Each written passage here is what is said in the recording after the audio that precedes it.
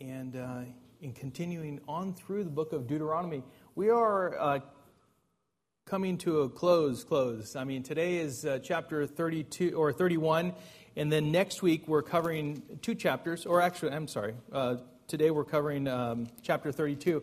And then 33 and 34, the last two chapters, we're doing together next week. And so please turn your Bibles to Deuteronomy chapter 32. And let's start out with a word of prayer. Oh, Heavenly Father, as we worshiped you in song, Lord, I pray that we were genuine in our cry to you. And Lord, even through those words that we sung, Father, there is an element of mercy and grace that is demonstrated throughout your word, that we as your children are able to see in our own lives on a regular basis. And so, Father, we are truly thankful for that. Lord, as you are the same yesterday, today, and forever, Lord, and we look at this chapter 32 of Deuteronomy, we see how it is in even the song that you had Moses compose. Lord, these were your words. Lord, that they would serve as a witness against your children, Lord, that as they did go into a time of rebellion, that they would be reminded of your character, your goodness, your grace, your mercy, and how it is that you will truly never leave them or forsake them. And so that is true of us today. Lord, you are consistent, you are faithful, you are full of grace and mercy. And we thank you, Lord, that we can look to you and cling to you and know that we are more than victors in Christ, that we are more than conquerors. And Lord, our strength comes not from the flesh, but from you. And so we are thankful, Lord. I pray, Father, that you would continue to give us understanding of your word. That, Lord, you would encourage us with this word this evening, Father. And that you would give us understanding. That you would help us to apply this to our lives to bring you blessing and glory. In Jesus' name we pray. Amen. So just to kind of set this right, in Deuteronomy chapter 31 is where God had told Moses to compose a song, to prepare it. And so Deuteronomy chapter 31 verse 19 says, "Now therefore write this song and teach it to the people of Israel, put it in their mouths, but this song may be a witness for me against the people of Israel. For when I have brought them into the land flowing with milk and honey, which I swore to give to their fathers, and they have eaten and are full and grown fat, they will turn to other gods and serve them and despise me and break my covenant. And when many evils and troubles have come upon them, this song shall confront them as a witness, for it will live unforgotten in the mouths of their offspring. For I know what they are inclined to do even today, before I have brought them into the land that I swore to give." So Moses wrote this song the same day and taught it to the people of Israel. Verse 30 says, "Then Moses spoke the words of this song until they were finished in the ears of all the assembly of Israel." And so here it is. Chapter 32 is the very song that Moses wrote and taught it to the Israelites, spoke it to them, and commanded them to teach it to their children. This was in obedience to what the Lord had commanded him to do, to teach it to the people of Israel, that they may have it in words that we would understand on the tip of their tongues, that they would be able to recall it at any time. Hopefully, the Spirit would give them remembrance of these very words. They would be reminded of the very thing that Moses taught them and served a witness against them in order to convict them, to bring them back to the Lord. That's what it was designed to do. To remember God in a time of rebellion, a time of drawing back and turning away from. So it's with that we go into this very song that we have before us that Moses composed. Verse 1 of chapter 32 says, "Give ear, O heavens, and I will speak, and let the earth hear the words of my mouth. May my teaching drop as the rain, my speech distill as the dew, like gentle rain upon the tender grass, like showers upon the herb. For I will proclaim the name of the Lord, ascribe greatness to our God. The rock, his work is perfect, for all his ways are justice. A God of faithfulness and without iniquity, just and upright is he. So we have this introduction here in the first 4 verses of this chapter. And it's a remembrance of the character of God, who he is. We need to keep in mind when this was to serve as a witness against the Israelites.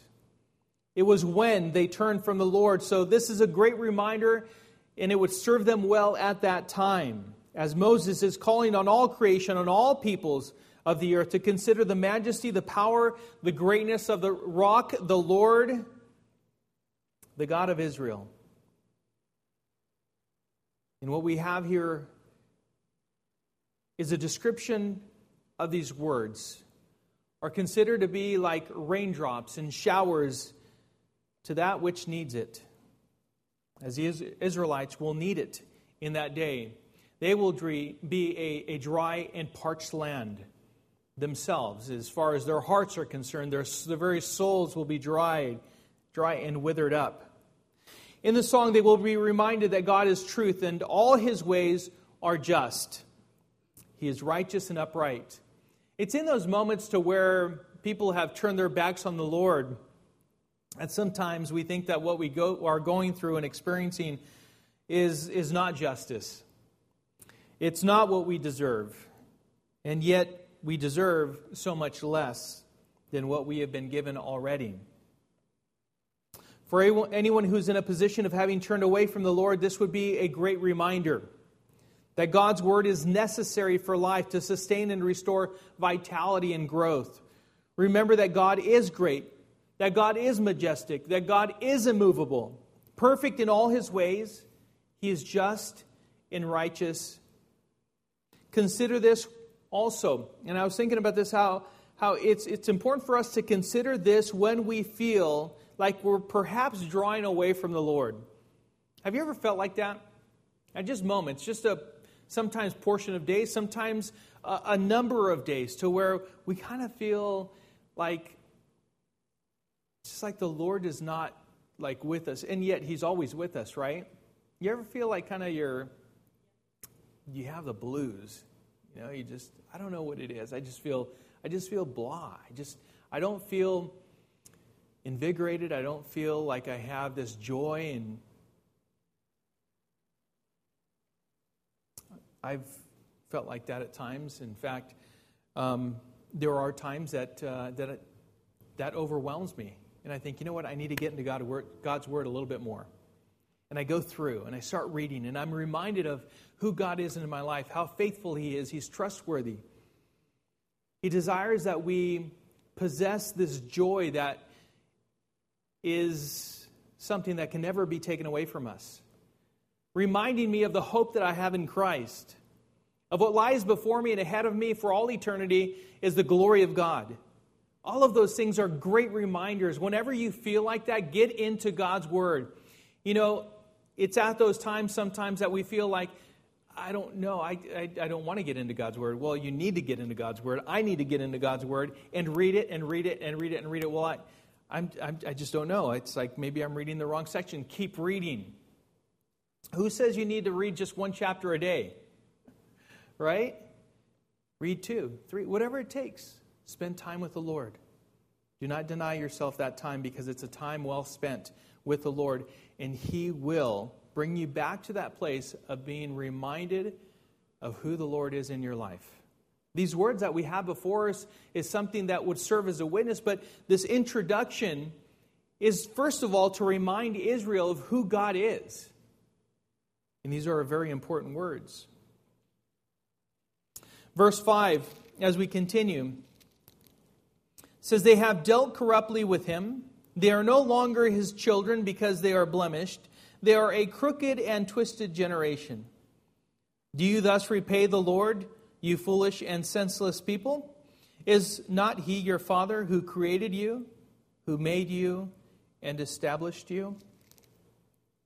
What they were guilty of doing is they were guilty of them turning their backs on Him. They were guilty of forsaking the Lord. Because immediately following the declaration of who God is, we have the accusation against Israel made in simple terms, very simple terms. 2 verses that we have before us here. They have perverted their ways and corrupted their relationship with the Lord because of their own sin. Because of this, they are blemished before God. Being a twisted people, evil intentions plague their hearts. And then, what should be the conviction of the rebellion comes through a rebuke and admonition. To repay the Lord who delivered them, fathered them, provided for them, protected them, led them. To repay Him in this manner, those words should serve as conviction to them. Number one, reminding them of who God is in their lives. And then secondly, this is how you repay the Lord, the one who delivered you, protected you, provided for you, led you, and did all of these things, blessed you with abundance, and His grace is absolutely amazing. It should be conviction. Romans 12:1 says, I appeal to you, therefore, brothers, by the mercies of God, to present your bodies as a living sacrifice, holy and acceptable to God, which is your spiritual worship. The New King James Version says reasonable service, which a more literal translation would be your rational service. All of that tells us this is exactly the way we ought to be responding, by submitting ourselves to the Lord and allowing Him to use us as He wills. Why? Because He saved us. He poured His grace out upon us. To do anything other than that, well, we should hear these words then. Would we repay the Lord? The one who saved us, delivered us, gives us the hope of eternal life.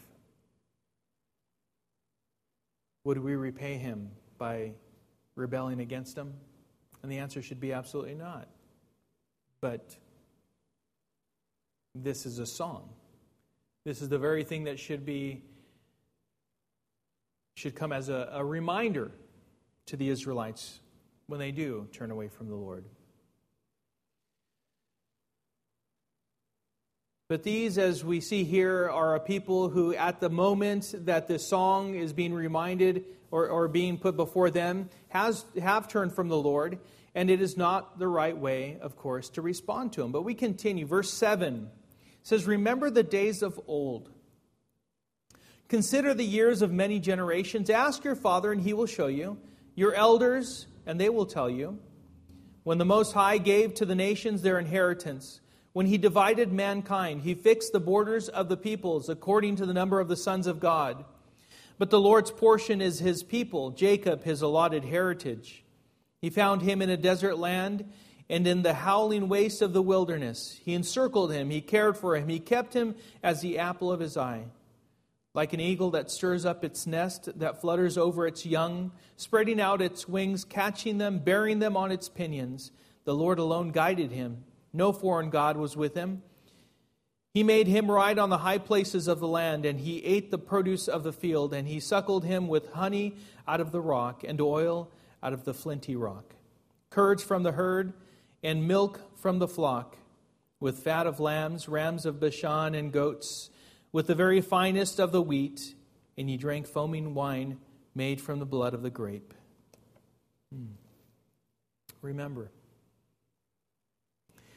Remember how good the Lord has been to you. These are beautiful words. I mean, these are words that just paint a perfect picture of exactly what it was that the Israelites were experiencing even at the moment that this song was written.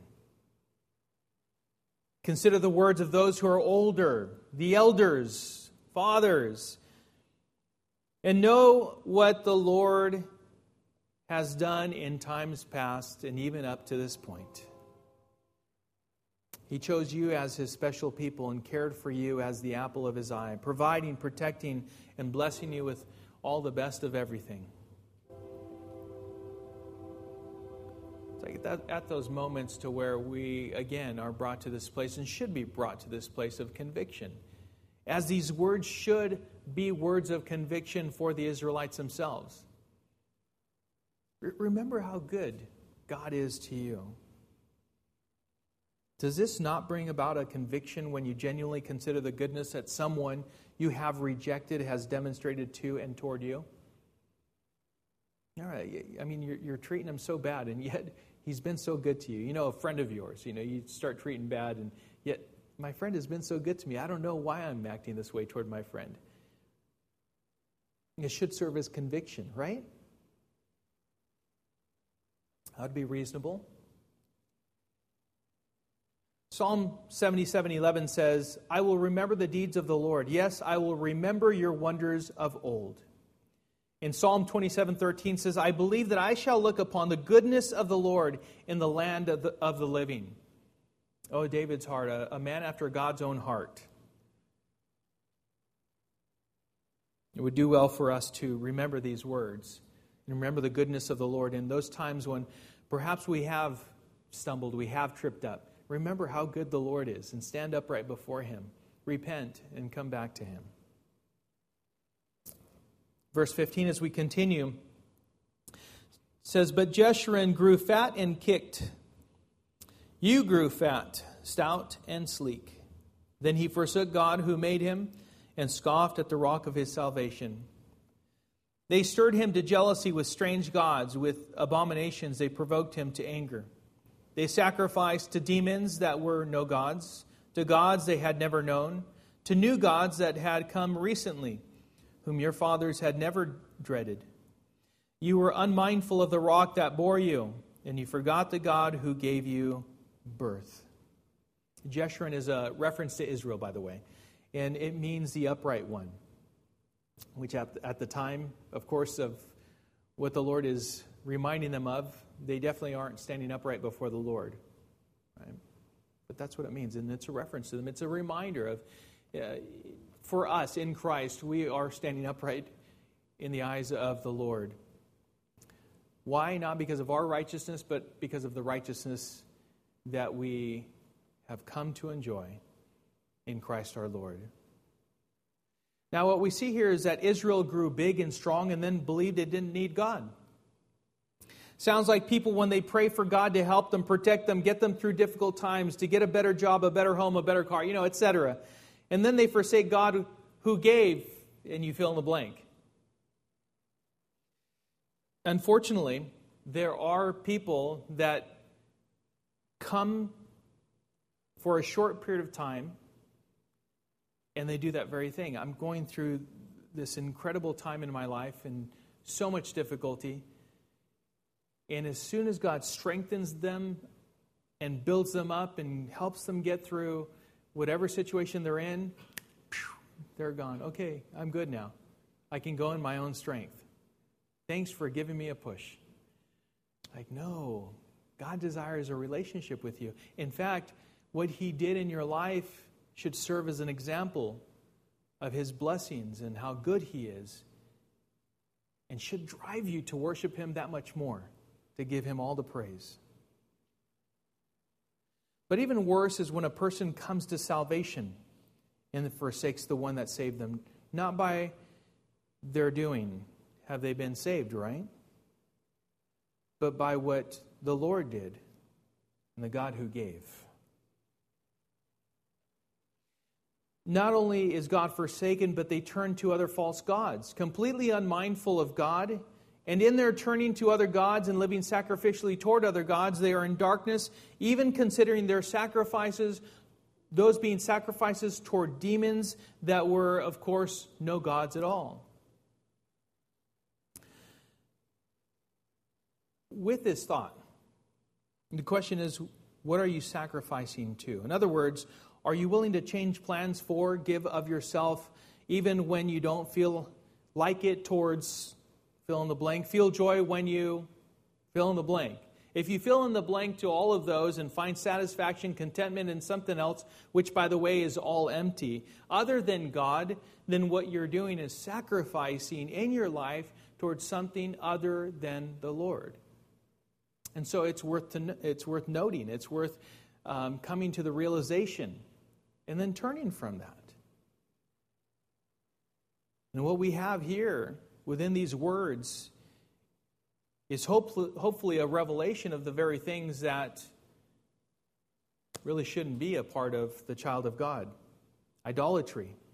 Because idolatry comes in all shapes and forms. Idolatry is being unmindful toward God and forsaking the one who saved you, and instead giving the place in your life that belongs to God to something else or someone else instead of the Lord. That's idolatry. So again, just a reminder. That's why I love as we go through God's Word and we study it, how it is that even here we see back then how it is that God is the same. And He's telling them, hey, listen, this is the very thing that I'm warning you of. Please note that when this happens, it's idolatry.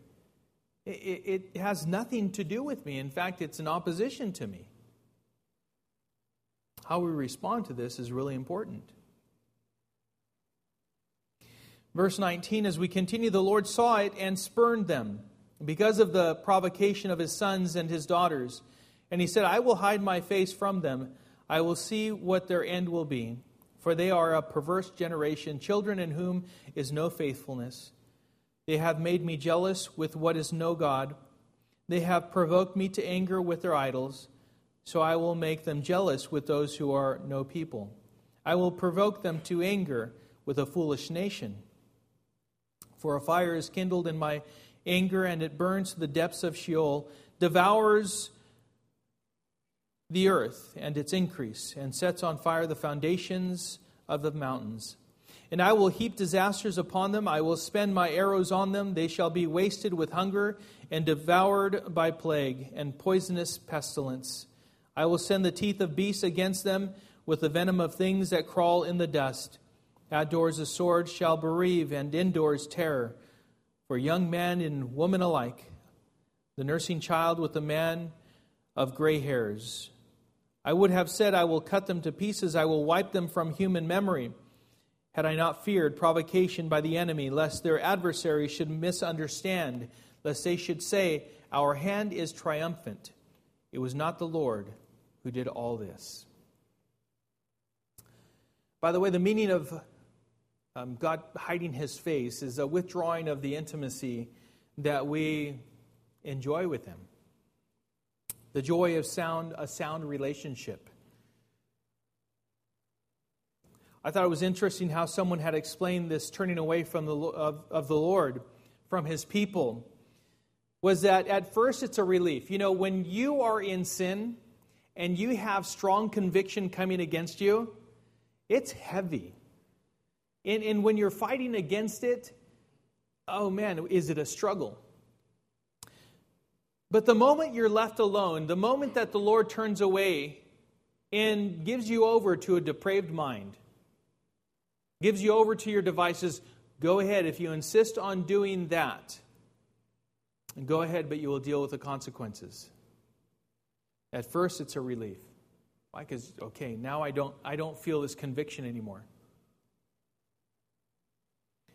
The reason why I can say that with certainty is because I remember years ago how it was that I turned from the Lord. And at first there was this conviction and there was strong opposition against me, which was heavenly. It was something that the Lord did in my own life.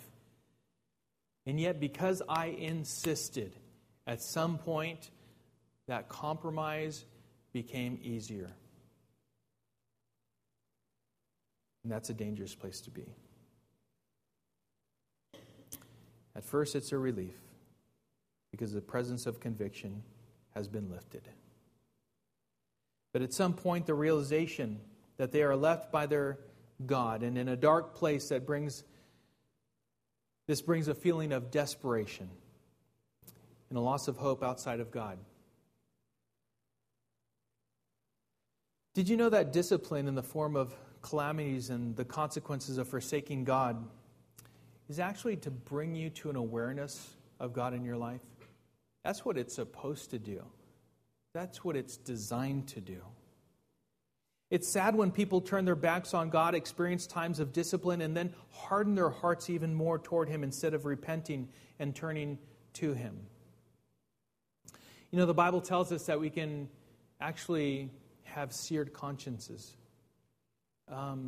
What that means is that we can get to a point to where we've rejected God so much that there's absolutely no feeling of conviction at any time. It's like that, if you've ever gotten cut or you've gotten burned, how it is that portion has this scar tissue and you have absolutely no feeling there. That's what a seared conscience is. You don't feel it anymore. God here also said that He would, in the midst of their disasters, would not allow them to be utterly cut off from the face of the earth. This is God's mercy, by the way. Because God will deny His enemies from ever thinking that they were powerful enough to wipe them off the face of the earth. It won't happen. Praise God for that, but it just will not happen. All the nations of the world can come against Israel, and they will not be completely wiped off the face of the earth. Please notice also back to verse 21. In verse 21,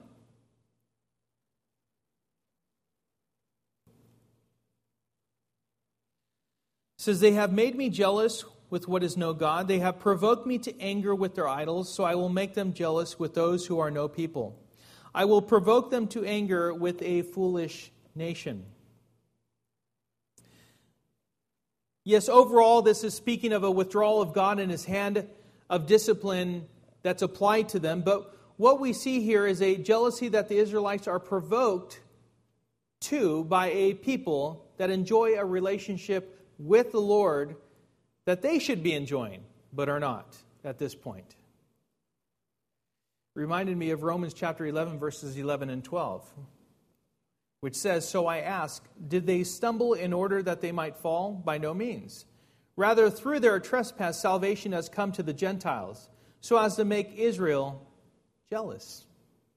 Now, if their trespass means riches for the world, and if their failure means riches for the Gentiles, how much more will their full inclusion mean?" Another translation would be their fullness to complete, a perfect bringing in. We are grafted as Gentiles. They are God's people.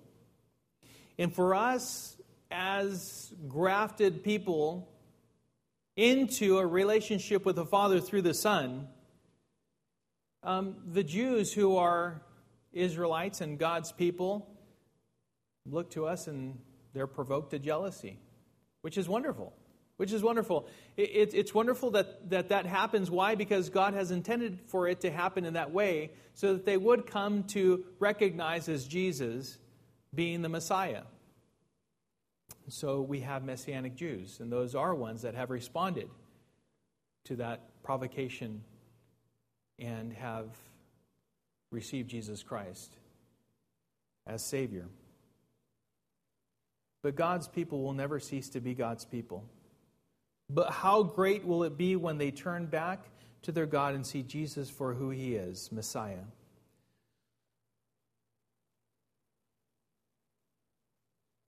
It's good if a person who's walking with the Lord provoke a backslider to jealousy also. Jealousy of a relationship they once enjoyed.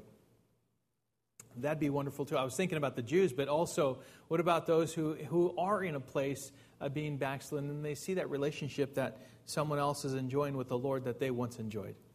That'd be great to provoke them to a place of repentance. Wow, you know what? I remember that joy. I remember that hope. I remember that fellowship, that communion that I had with the Lord. To serve as a reminder of that is wonderful. But we continue. The song continues. Verse 28. "For they are a nation void of counsel, and there is no understanding in them. If they are wise, they would understand this. They would discern their latter end. How could one have chased 1,000 and two have put 10,000 to flight, unless their rock had sold them, and the Lord had given them up? For their rock is not as our rock. Our enemies are by themselves. For their vine comes from the vine of Sodom and from the fields of Gomorrah. Their grapes are grapes of poison, their clusters are bitter. Their wine is the poison of serpents and the cruel venom of asps. Is not this laid up in store with me, sealed up in my treasuries? Vengeance is mine and recompense for the time when their foot shall slip. For the day of their calamity is at hand, and their doom comes swiftly. For the Lord will vindicate his people and have compassion on his servants when he sees that their power is gone and there is none remaining, bond or free. Then he will say, where are their gods, the rock in which they took refuge, who ate the fat of their sacrifices and drank the wine of their drink offering? Let them rise up and help you. Let them be your protection. See now that I, even I, am he, and there is no God beside me. I kill and I make alive, I wound and I heal, and there is none that can deliver out of my hand.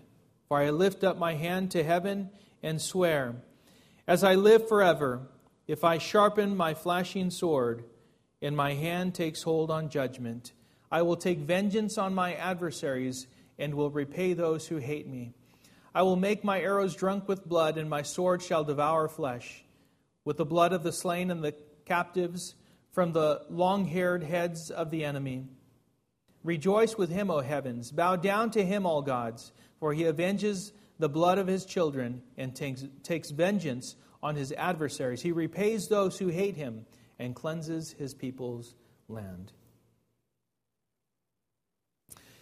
We see how at the beginning of this portion, the Israelites demonstrate a lack of understanding, but we see God's faithfulness to his people also. But when they're in this place of rebellion, they lack understanding, they're in a state of rebellion, and they're acting as fools, without discernment. And yes, at this point, God is stating his case against Israel, but at the same time, never forsaking his people. We're reminded of his faithfulness toward his people. Turn with me, put your finger there and make sure you hold your place there, but come with me to Hebrews chapter 12. Hebrews chapter 12.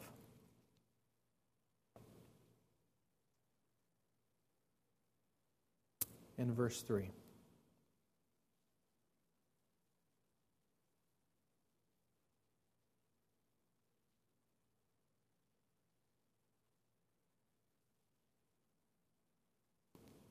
So Hebrews chapter 12, verse 3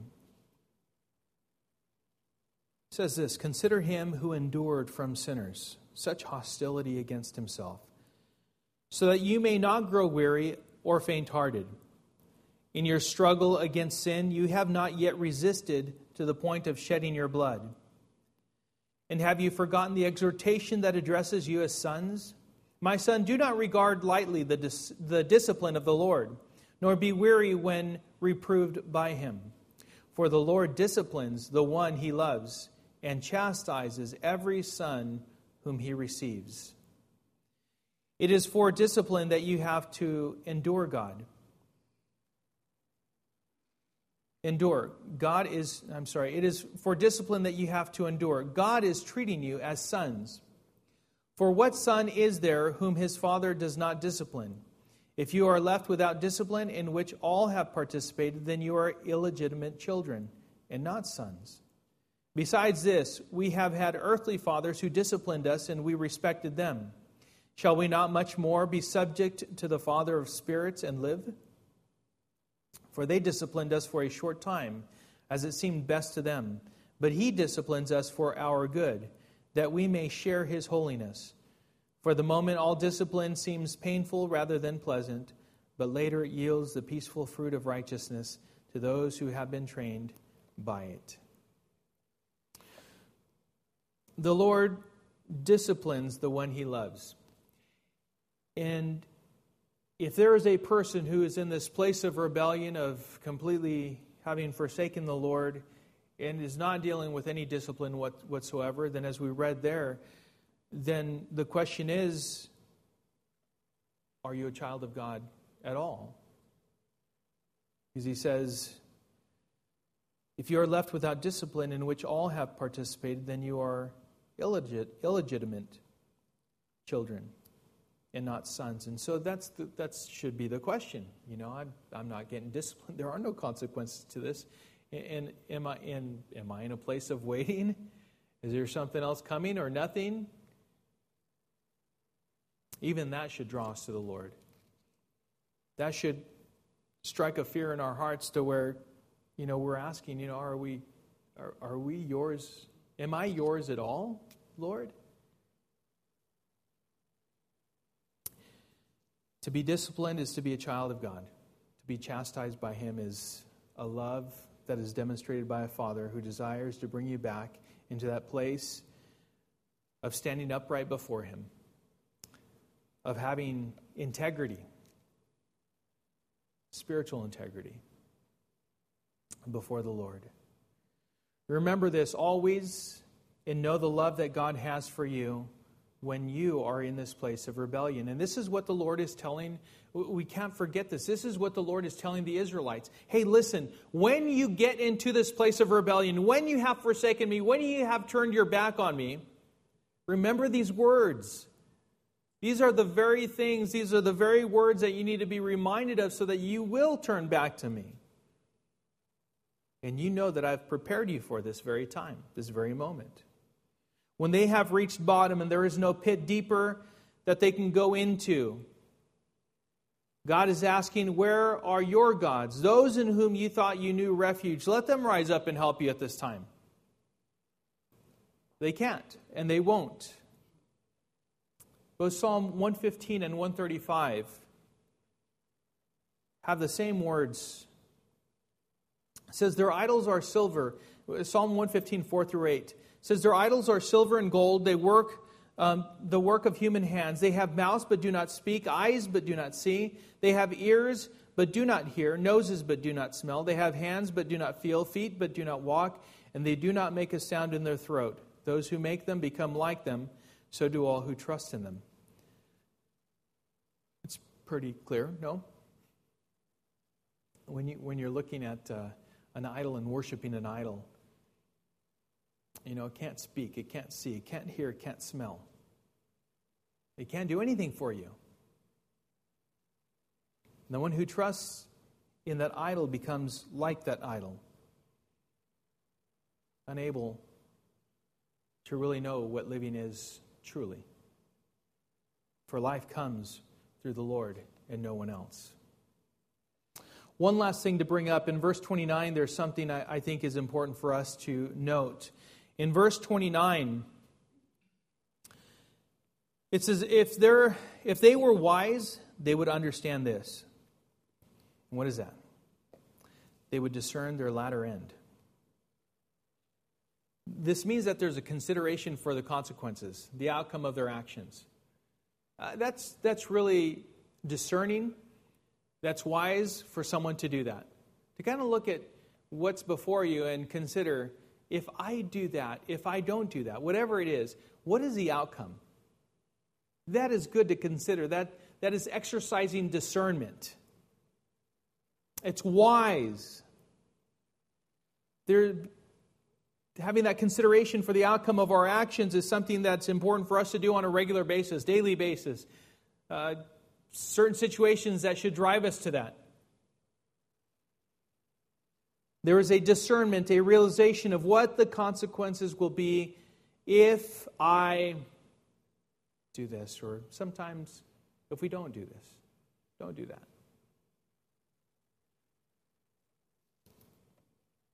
That is truly being discerning and being wise. And again, knowing God's Word, that should serve us as wisdom as we apply it to our lives and the different situations that we are faced with. And then verse 44, as we continue, Moses came and recited all the words of the song in the hearing of the people, he and Joshua, the son of Nun. And when Moses had finished speaking all these words to all Israel, he said to them, take to heart all the words by which I am warning you today, that you may command them to your children, that they may be careful to do all the words of this law. For it is no empty word for you, but your very life.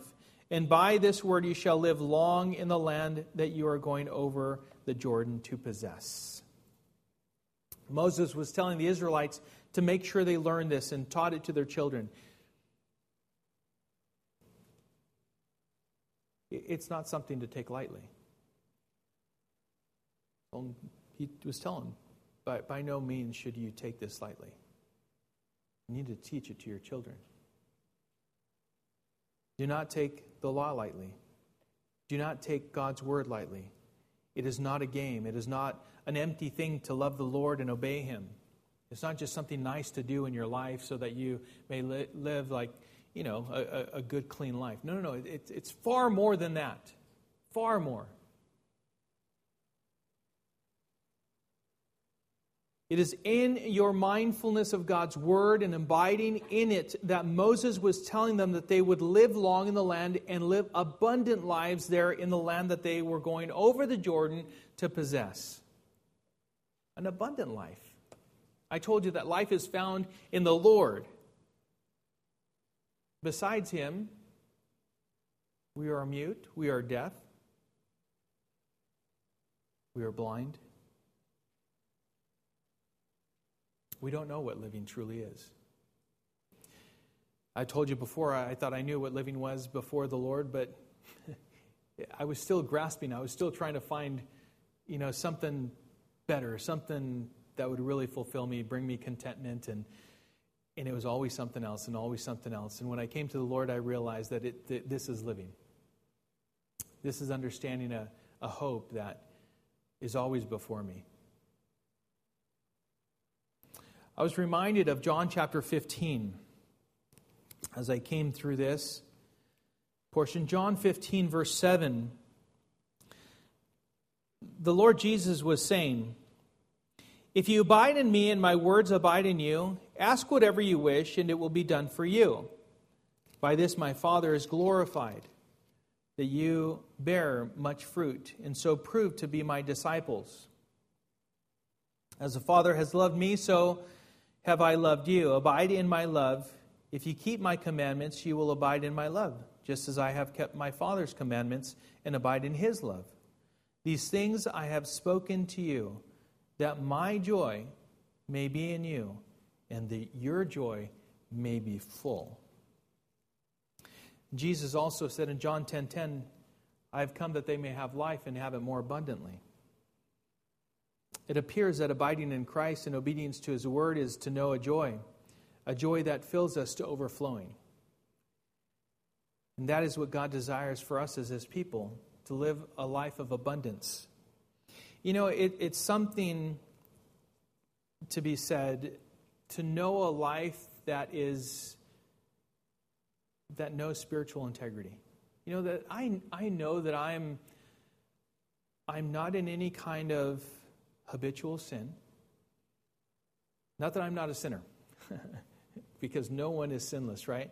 But to not be, I'm not in like this place to where I just insist on doing something and I know it's sin, but I do it anyway. That kind of a thing, and I do it over and over and over again. To have spiritual integrity before the Lord. You understand what I'm saying? I still daily, trust me, I need to get on my knees just as you need to get on your knees and ask the Lord to forgive you of your sins, right? But to know, you know what, I'm not intending to do any of this in a state of rebellion.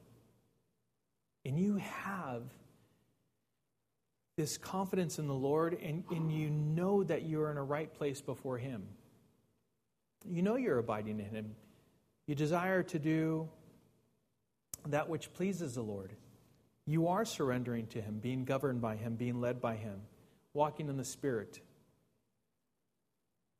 And that's an abundant life. That's a life of joy.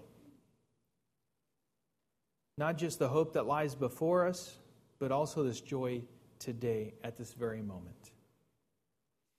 And then in the final portion, this is in closing, verse 48 says, "That very day the Lord spoke to Moses, go up this mountain of the Abarim, Mount Nebo, which is in the land of Moab, opposite Jericho, and view the land of Canaan, which I am giving to the people of Israel for a possession, and die on the mountain which you go up, and be gathered to your people, as Aaron your brother died in Mount Or, and was gathered to his people.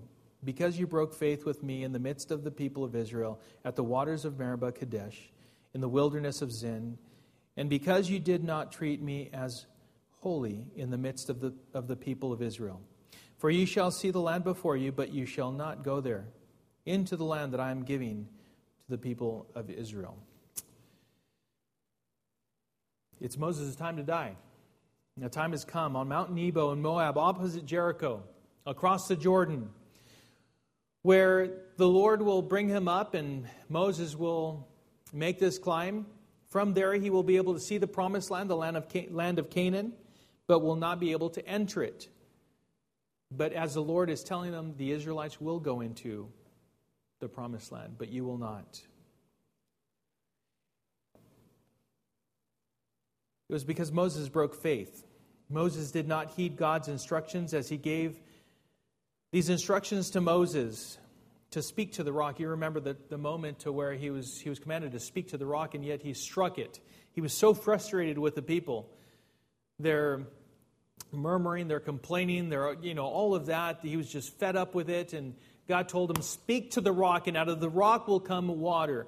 And yet what he did was he went, and look what you have made me do, and he strikes a rock. And it's for that reason that he misrepresented God before the people. And also we see the picture of Jesus only having to be struck once. The rock. And so with this, Moses was not able to go into the promised land. He was 120 years old, and this will be Moses' last climb to the top of a mountain. This time it will not be to receive the law or a word from God other than to be received into God's glory for all eternity. You think about it, even at that. He's not going into the promised land, but he's going home. It's time for Moses to go home. He's done. 120 years. He's coming home. In chapters 33 and 34, in chapter 33, he'll bless the people and then climb the mountain in the following chapters. In chapter 34, we'll see how it is that he dies, and then we go into Joshua the week after that. After all of this, remember why it was that Moses was commanded by God to write this song. We can't lose sight of that. We can break down the song as we did somewhat. We didn't go into really great detail, but I think we have a good understanding of it.